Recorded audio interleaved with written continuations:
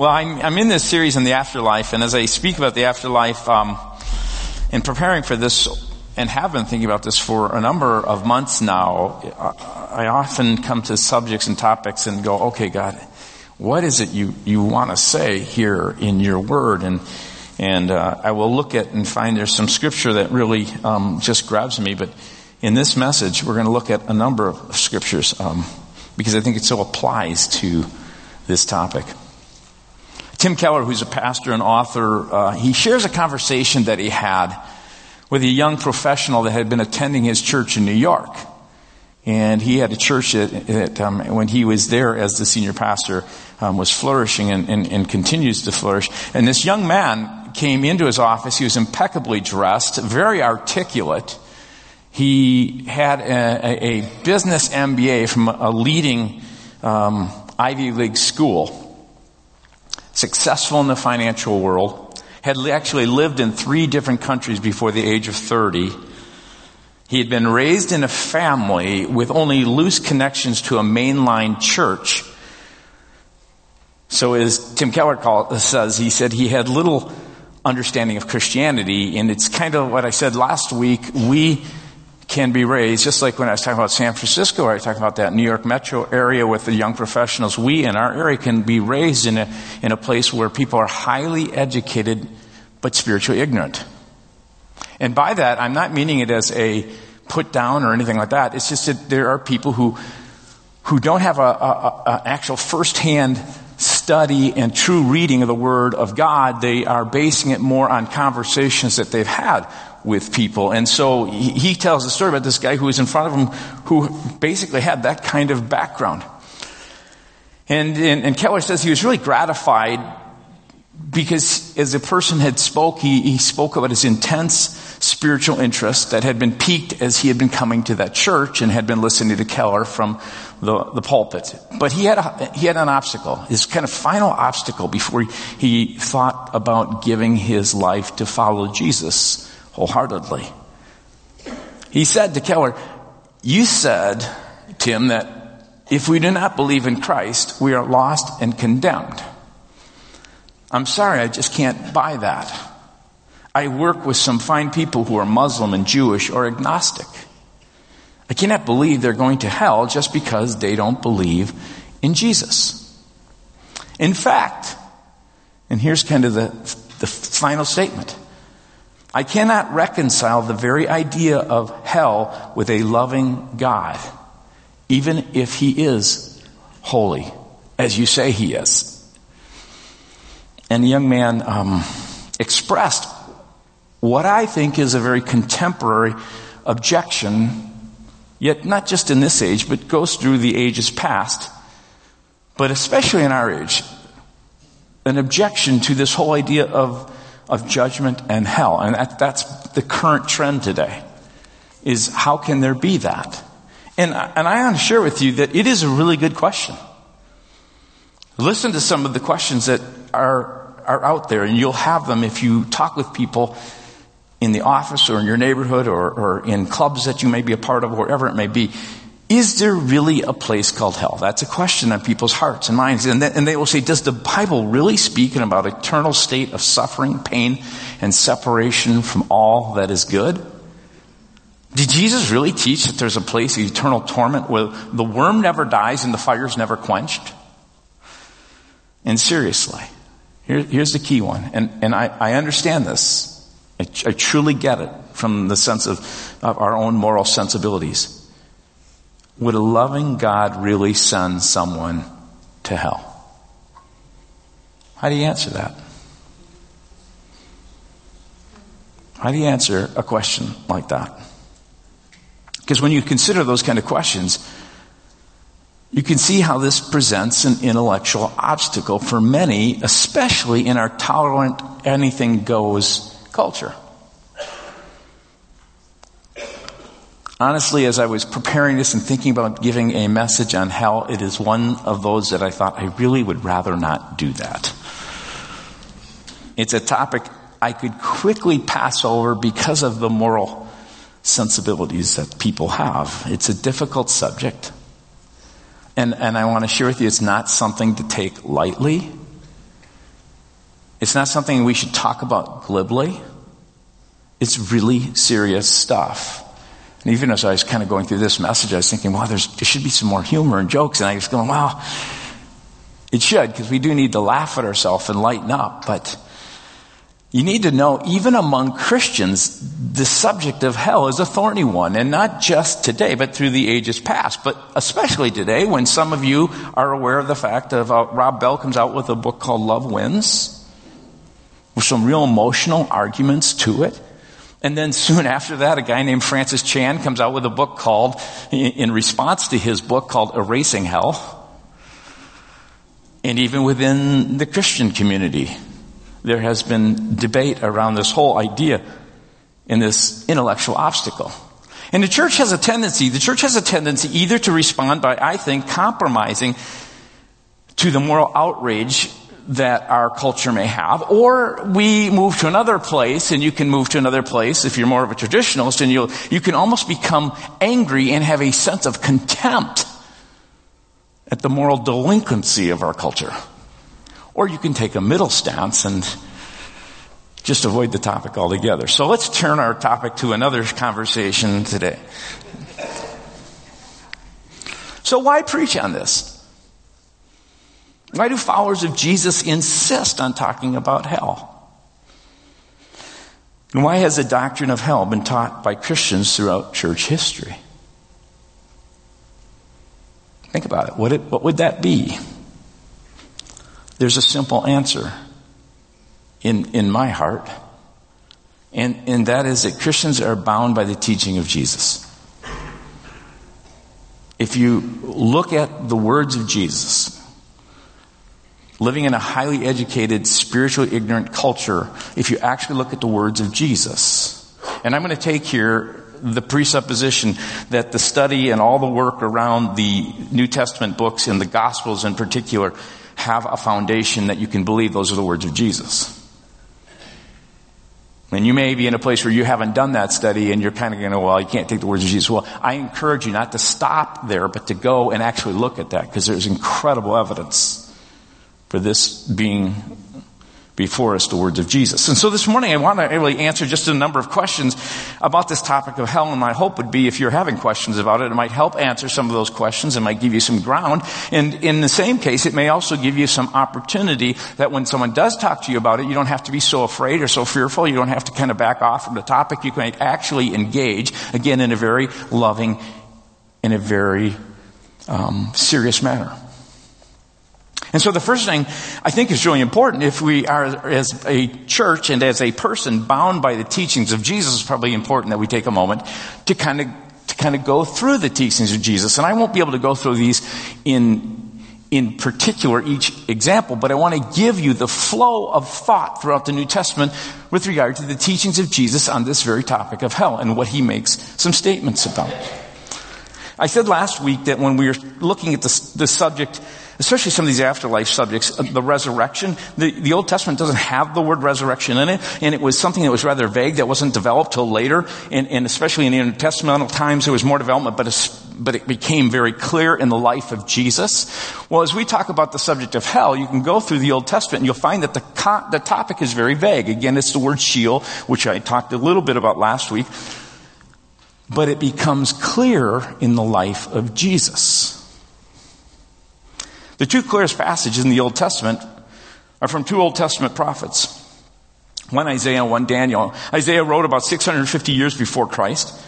Daniel about 530 years before Christ. And both those are Old Testament prophets that if you look at them, they're ones who God gave the ability to look into the future.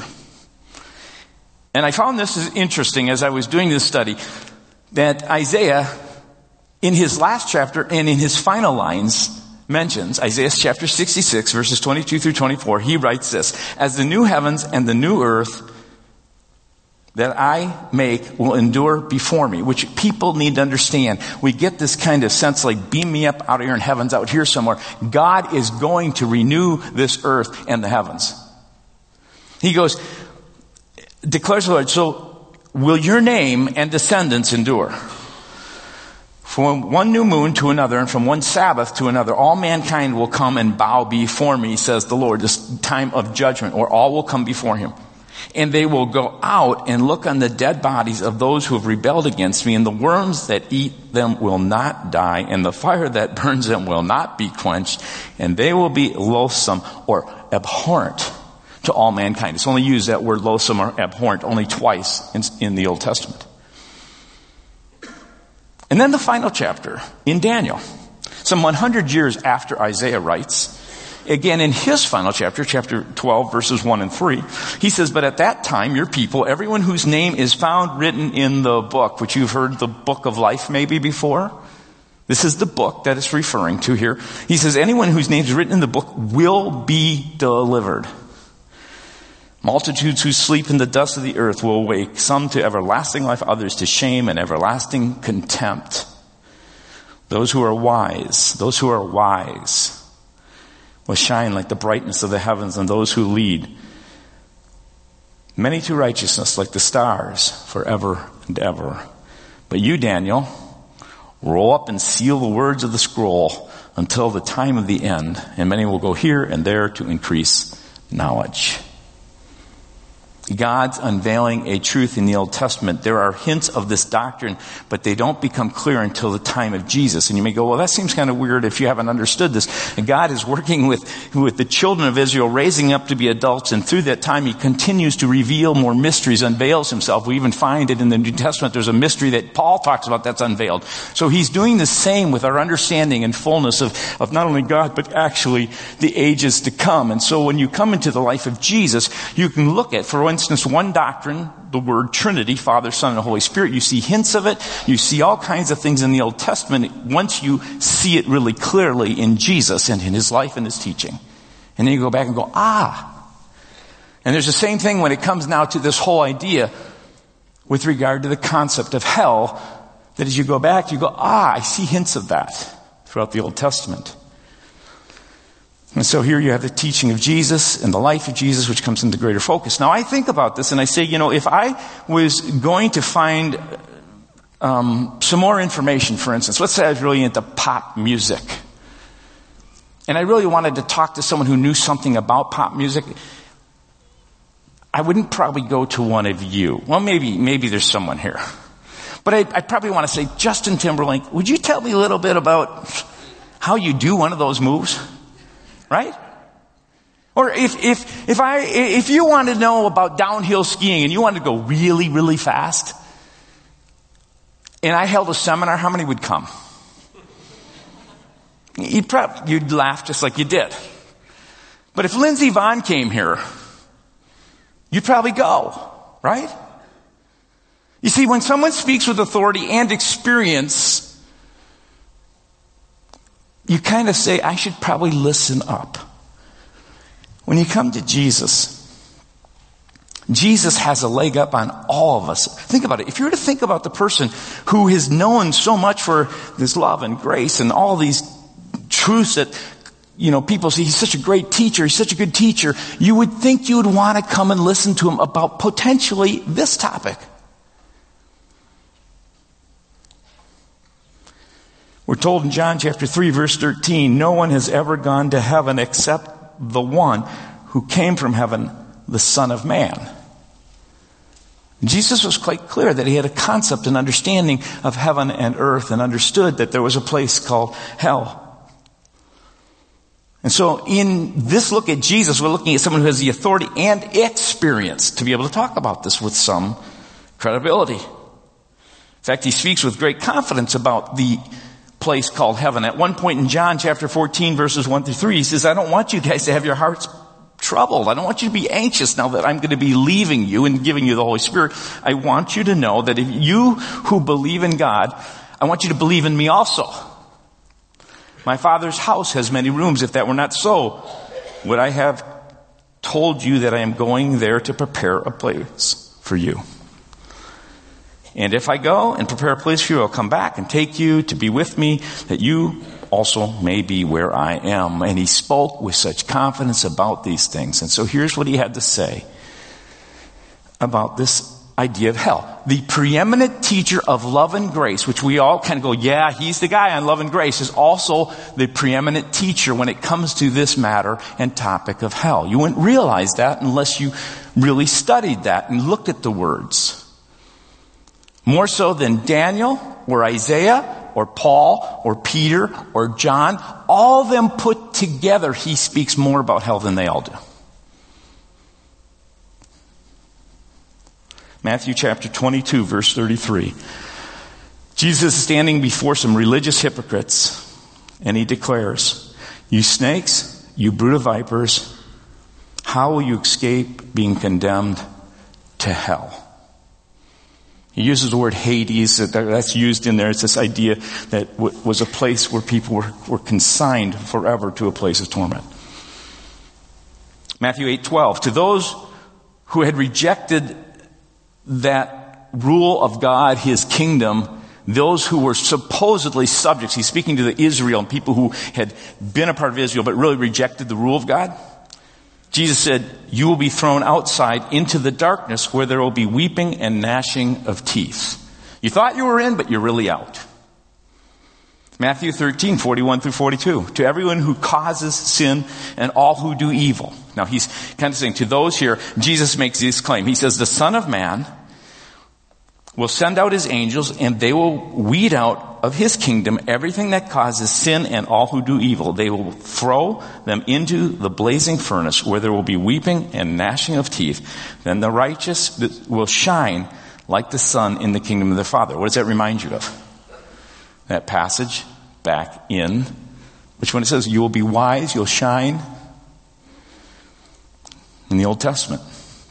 Matthew 13, verse 47 through 51. Here's a crowd who are gathered around him one day, and he's telling a story. So he loves to tell stories. Here's the story he tells. He tells a story, and he comes to the end of it, and he goes, once again, the kingdom of heaven is like a net that was let down into the lake and caught all kinds of fish. And when it was full, the fishermen pulled it up on the shore, and they sat down and collected good fish in baskets, but threw the bad away. Now you need to understand the word bad is kind of an interesting word. It's a word they weren't useful. They were not the kind of fish you could eat. They weren't really any good for anything. If I had time, I've been reading stuff, just was reading a book by Sean Carroll, and he's talking about physics and time, and I'm going to make this really quick, but it's so cool. He talks about how entropy takes place and the world's becoming useless, and if there was someone from the outside that could come in, it could make these, this sense of entropy go a different direction. Anyway, I just thought to myself, someone did come in this world.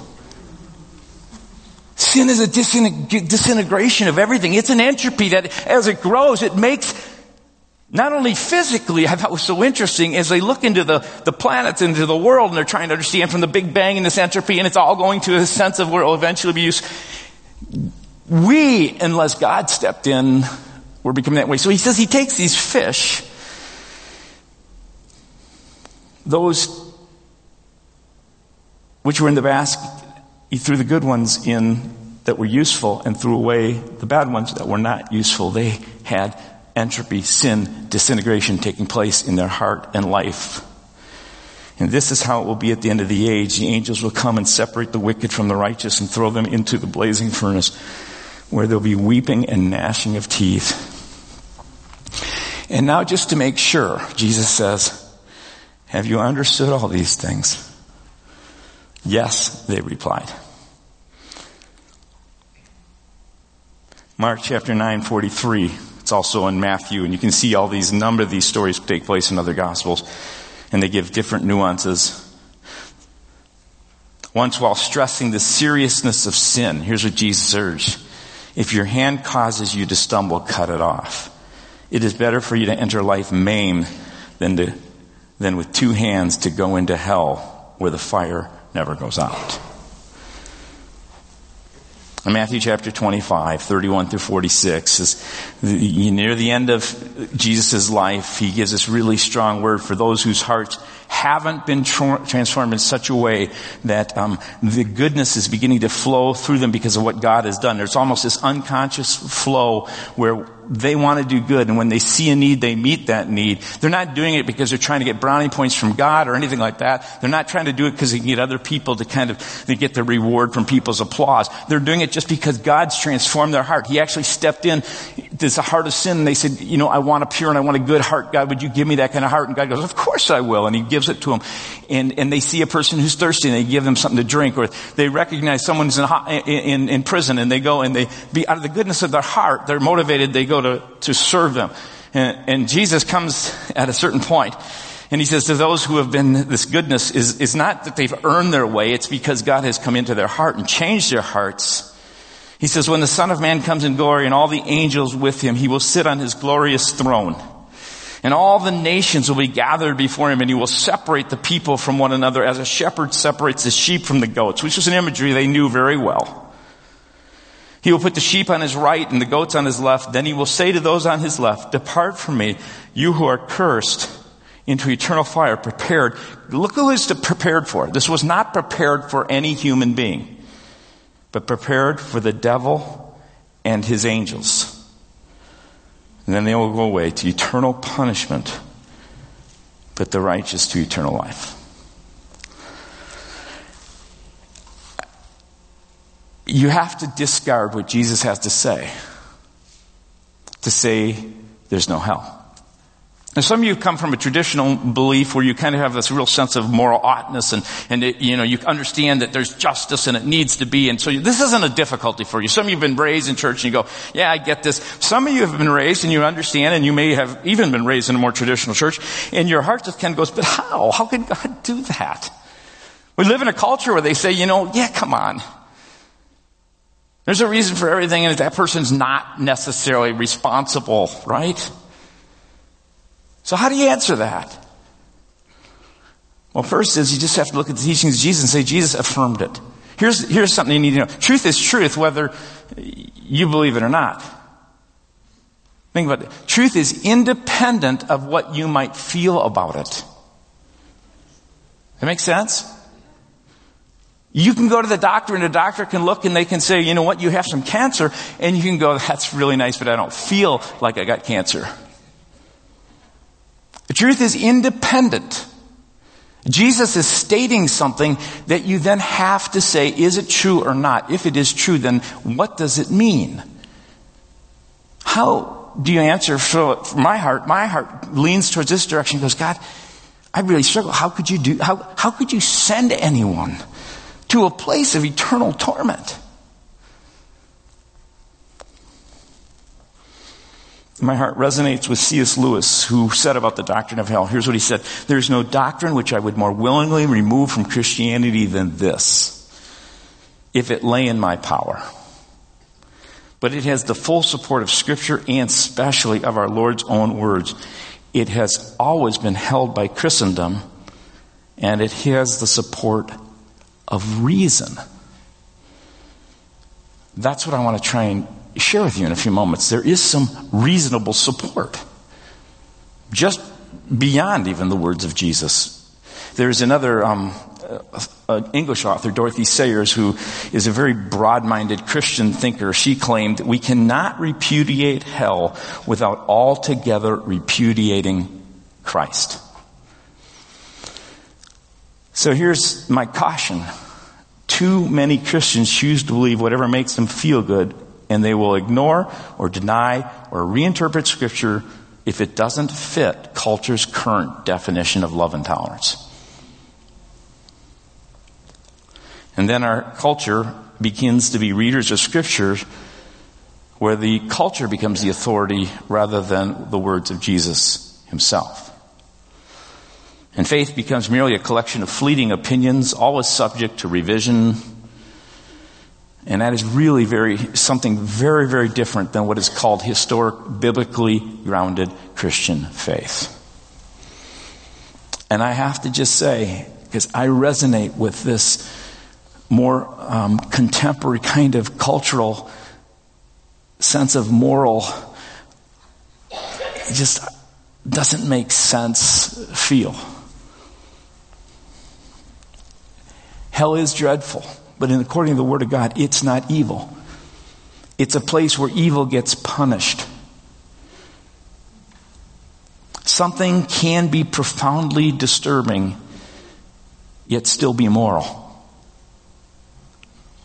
Guess that? It can be profoundly upsetting, but still be moral. Hell is moral because a good God must punish evil. Justice is important to God. Just like, so yesterday, my kids went to Orono. Some of you, how many, kids at Orono, you went to Minnetonka? Anybody kids, so if you're watching the game and they score a goal and it's clear and obvious and they look the tapes over again and they look at it and the refs go, no goal. Don't you get upset?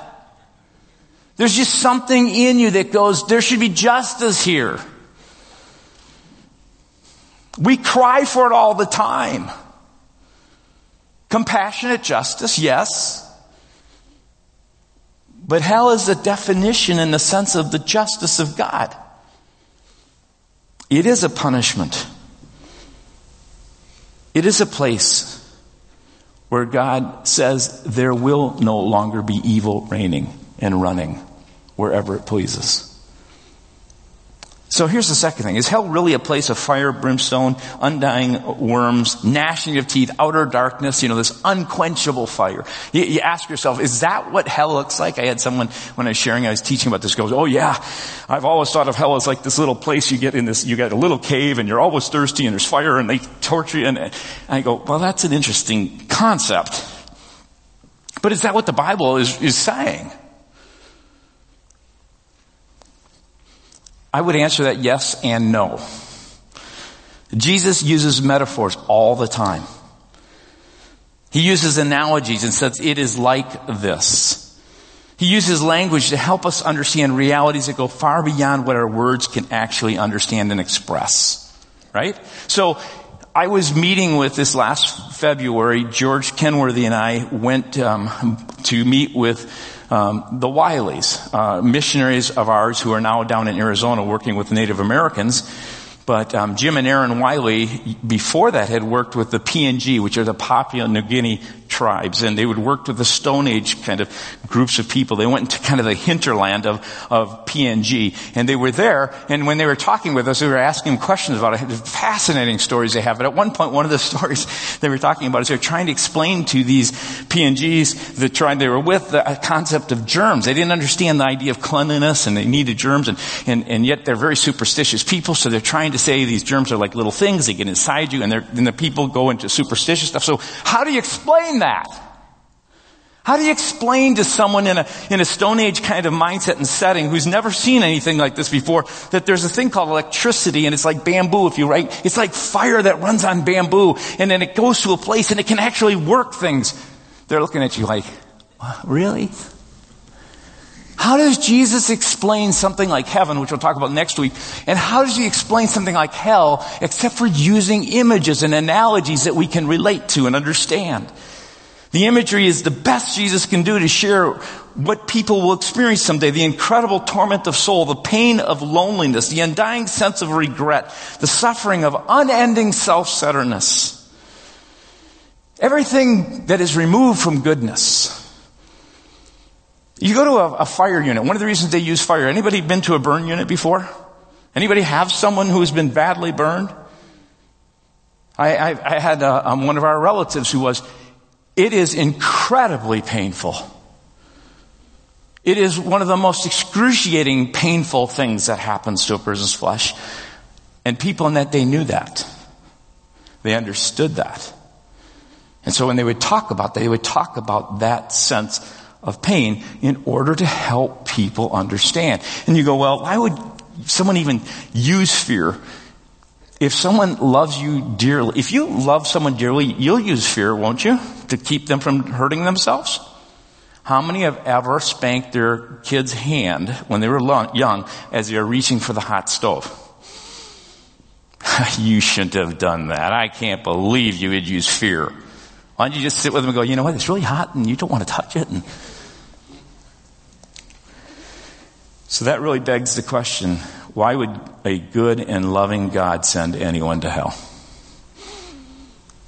And I'm not speaking to the traditionalists here. We could go into the justice of God and go into all that, and I'm not going to go into that place. You can read about that. There's people who will write very much about that. I want to speak to especially the contemporary culture, or even our millennial age, even younger, people even before the millennials, Gen X's, etc., who are really struggling with this concept. Why would a good and loving God ever send someone to hell?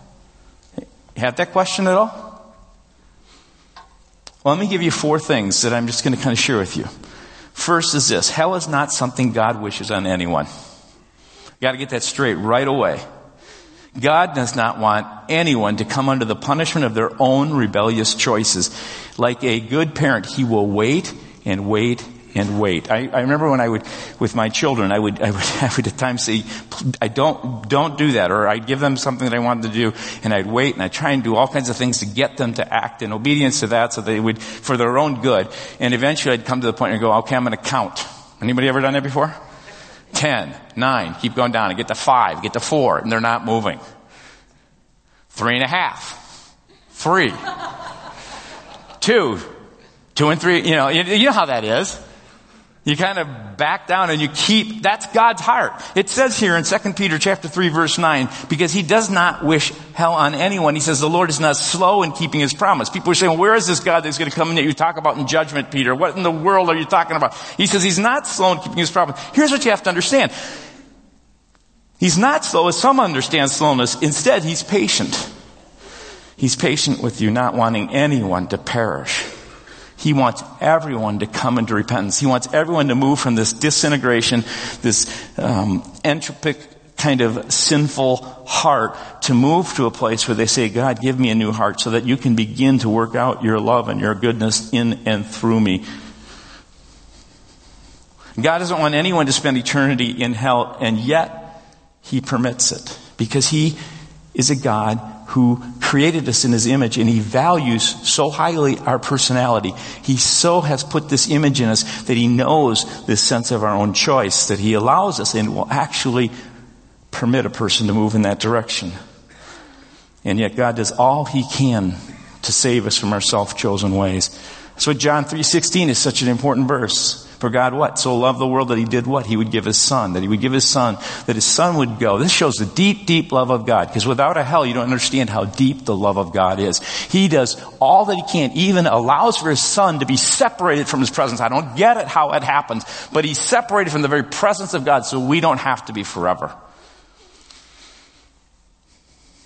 That whoever believes in him shall not perish but have eternal life. God is not trying to keep people out of heaven. He is doing all he can to get them in. And he will admit anyone into his presence who can stand to be with him forever. Hell is not something God enjoys. So not only is hell not something God wishes on anyone, secondly, hell is not something God enjoys.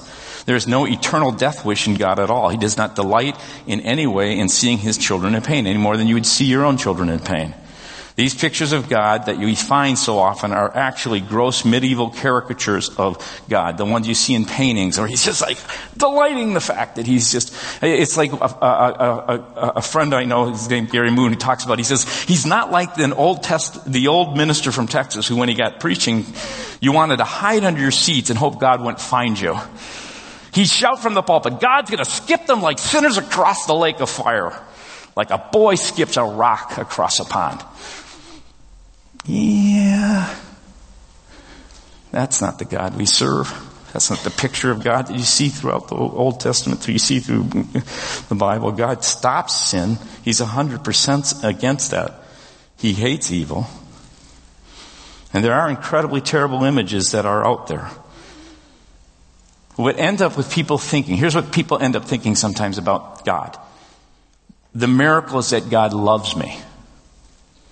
The miracle would be if God didn't love you. Because he is the God of love. Not a God of wrath who, once in a while will let up on his wrath. He's a God of love. And he's love in this sense that as long as you are moving in participation with him, as long as you begin to start to open your heart and you move in that direction with him, Jesus says, remain in his love just as I have remained in his love. Stay within his love. But when you step outside of it, into the laws of the universe will begin to take their course on you, because that is the wrath of God, the active wrath of God when you step out of that. In the same way that we would feel about a child predator who steps outside the laws of decency. Here's the third thing. Hell is the best God can do for some people. It's the simplest explanation of hell. If someone is to ask you, what about this hell thing? I would just tell them it is God's best for some people. And you're thinking, well, what do you mean by that? It's the best God can do for those who don't like him. The worst would be to make that person be with him forever. And that naturally means then, if they don't like God and they don't want God in this life, that means separation from God, because people in hell want to be away from God. And again, because God respects our personhood, this image, God lets them be separate forever. I like how Dallas Willard puts it. He says this: God is not trying to keep people out of heaven. He's trying to get them in. And I believe he will let anyone in his, and I believe he will admit anyone who in his judgment can stand it. And here's what Willard adds: I'm not trying to be funny. This is deadly serious business. For God, this isn't playtime. The business of being in heaven is very serious indeed. If you got there and found that you didn't like God, that would be a problem. And the truth is, most people don't like God. Think about it for a second. None of us really like God. How many like God telling us what to do? How many have ever heard the voice of God, or has felt the impulse of God, or has known God's law and said, I don't really like it, God. I'd rather go my own way. And if you choose to want to go your own way and be away, God doesn't force anyone back into that path. In heaven, you're going to be, this is what Willard says, right up against God constantly forever. You have to be ready for that. People who don't like God enough to seek him and spend time with him here are very like to find heaven utterly agonizing. And that says something to me. How much do you seek and want to be with God and want to know God now? It does show a condition of the heart. So you see, hell is the best God can do for someone who doesn't want to be with him. Now, in this age, when we talk about kind of people in non-traditional kind of coming in this contemporary sense, that's a perfect thing, because people want freedom, right? Their freedom becomes their ultimate prison, because that's the whole thing. Hey, wait a second, I want to do my own thing. But then they don't like the other side of the coin that says, if I want to do my own thing, God's going to let you do it forever. You really can't have them both. And fourth, hell is God's provision for who we choose to be. You look so somber. Tim Keller writes, hell and heaven essentially are freely chosen identities going on forever. In other words, Christianity believes that people have a soul that lives forever, and therefore a process that begins in our soul now can go on forever. So it really does come back to this sense that you are either moving towards God and heaven because of what Jesus has done for us in the life that he gives us, or you are choosing to move away from him. There really are only two directions. Hell is a provision for who we choose to be. It's the natural, think of it this way, it's the natural extension of the way we live. If we don't want God in our life, we don't ever want God in our life, it's just a natural extension of continually moving away from him. People will get out of this life, and after this life, the person they become now. Think about that for a second. Dallas Willard would say this often. He says, you know what? The only thing you're really going to be able to take to heaven with you is who you become. So who are you becoming? Take self-centeredness, the provision of who we choose to be. Keller gives this analogy, I think it's really good. He says it's fairly easy to see self-centeredness. The more self-centered a person gets, the more miserable they become. Anybody acknowledge that? And as their misery grows, so does their denial, and their self-centered person begins to blame anything or anyone they can for their problems. Anybody ever had to live or be really close to a person who is addicted? Especially, let's use alcohol addiction. If you ever are close to someone like that and you try and help them understand, here's what's going on. They don't want to in any way take responsibility. They stand apart from that and they continue to drink, and the drinking drives them to a place where they're medicating their pain so that they won't get real with their problems and they won't face up to what they need to face up to because it's painful. And it's kind of what Kelber is saying. This is part of what self-centeredness is. You're wise in your own eyes. You can't take blame for anything. Nothing is your fault. Hell is just that, a self-centered ego going on for 1 billion years. In this sense, again, hell is just giving you what you want. Romans 1, if you read Romans 1, basically says just that. At a certain point, God gives us over to our self-centered, sinful desires. He gives us what we want, even though for a long time He has been patiently, through kindness, seeking to reach out. Nobody ever goes to hell in the Christian understanding unless they want to. People go to heaven because they love God, want God, and choose to submit their lives to God. People go to hell because they want to be away from God, because they don't want somebody telling them how to live their life. They want to live their lives their own way. Hell is simply separation from God. And listen to C.S. Lewis. You may have read this or heard this before. He sheds light into this. He says, Christianity asserts that every person will live forever.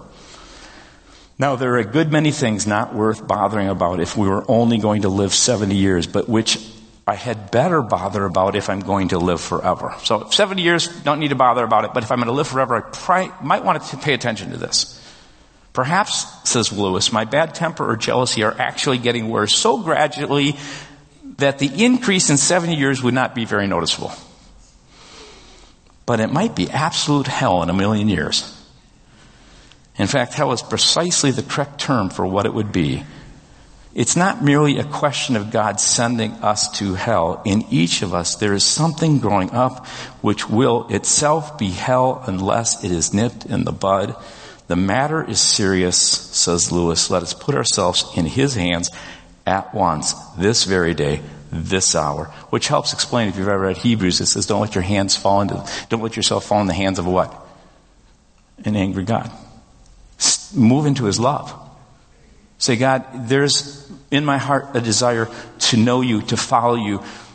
I'm done saying I want to run my life. I want to begin to participate with You in this life, which is the decision of what is called repentance. It says, you know what, I don't want to keep going that direction. I am now confessing before You that I have sinned. It's in my heart. It may not be seen by a whole lot of people, but if I don't deal with it in 70 years, it won't be a big deal, but in 1 billion years, it'll be hell itself.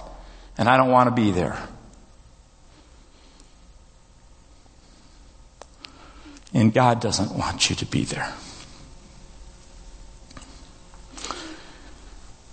Without Christ, without His forgiveness for our sin and His resurrection power in our lives over our sin, you go, but I keep doing the same thing. I keep doing it. You know what? God, as you keep pressing into Him, He will, as you participate with Him, begin to remove. He will prepare you and move you in that direction. Just keep pressing into Jesus. If you're saying, well, I do a repeated sin, I just want to share with you. We all do. That repeated sin is selfishness. And it just expresses itself in all kinds of different ways. But there's hope. You just cling to Jesus and say, Jesus, I want You. And it may take You 1 billion years to make me like You. As we're told, though, that the moment we see Him, we will be like Him just as He is. That's how gracious He is. That's how loving and kind He is. He does not want anyone to perish. Without Christ, judgment and mercy await the heart that refuses to submit to Him. He wants you to be with Him forever. I'm going to ask the team to come, and I'm going to ask you just to be seated, and I just want to take a moment to just have us be quiet and just listen to your heart for a moment. If you would, just with your head bowed.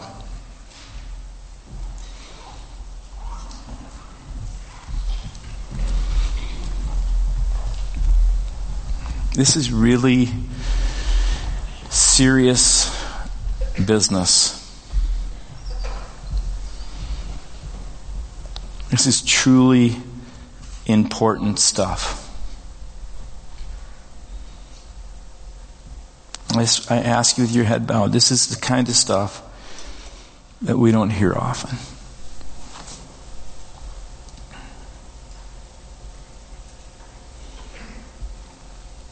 I just want you in this quiet moment, if God is speaking to your heart, and you have never opened your heart to Him, you've never repented of your sin, you've never confessed your need of Him, you've never said, Jesus, forgive me, I want to participate with you. Put your Holy Spirit in me. I got to tell you, it's not because you have parents that have been believers. It's not because in some way you're trying to earn goodness and be good. It's not by any of those things. It is simply a choice, an admission, and it's a humble awakening that says, God, I want you now more than ever. Jesus, come into my life and forgive me and recreate me. Give me that new heart. With your head bowed, please, if you want Jesus, just raise your hand. If this is your desire, yes, yes, yes.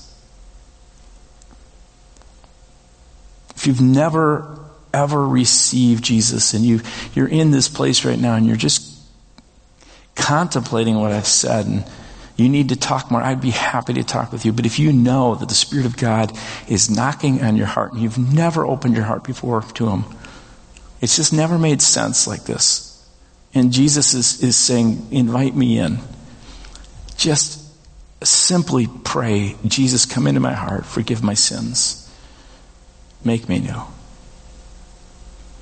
Those words that are said from the heart, God hears, and they're powerful. If you've prayed that prayer, just raise your hand and just say, for the first time, I just am asking Jesus to take over my life.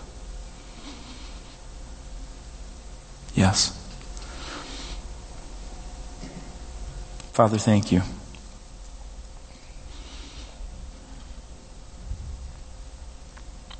Thank you for your incredible love. There is not a person in this world that has been created that you have just said, I don't care about them. That you haven't gone after them with all your heart. And I thank you for that truth, revealed again and again in your word. We pray these things in Christ's name. Amen.